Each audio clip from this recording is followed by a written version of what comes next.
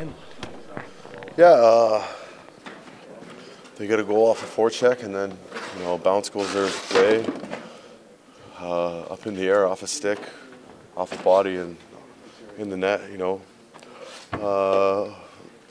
Tough one to swallow, considering you're in control going into the third period. So, but at the end of the day, I think all of us, believe in this group and what we've done so far in the season, and we can't dwell on things and dwell on frustration and feeling sorry for ourselves this time of year. And most of all, we can't count on other teams to get the job for us.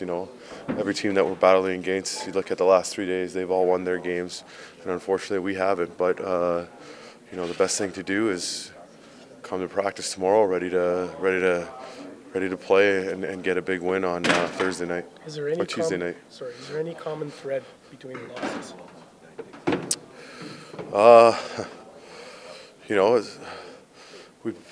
I think if you look at our last 10 games, other than maybe the Islander game or the Tampa game, we've played some pretty good hockey, and it just seems like that bounce hasn't gone our way. But like I said, we keep playing the right way, and we keep focusing on our game plan and trusting ourselves and each other.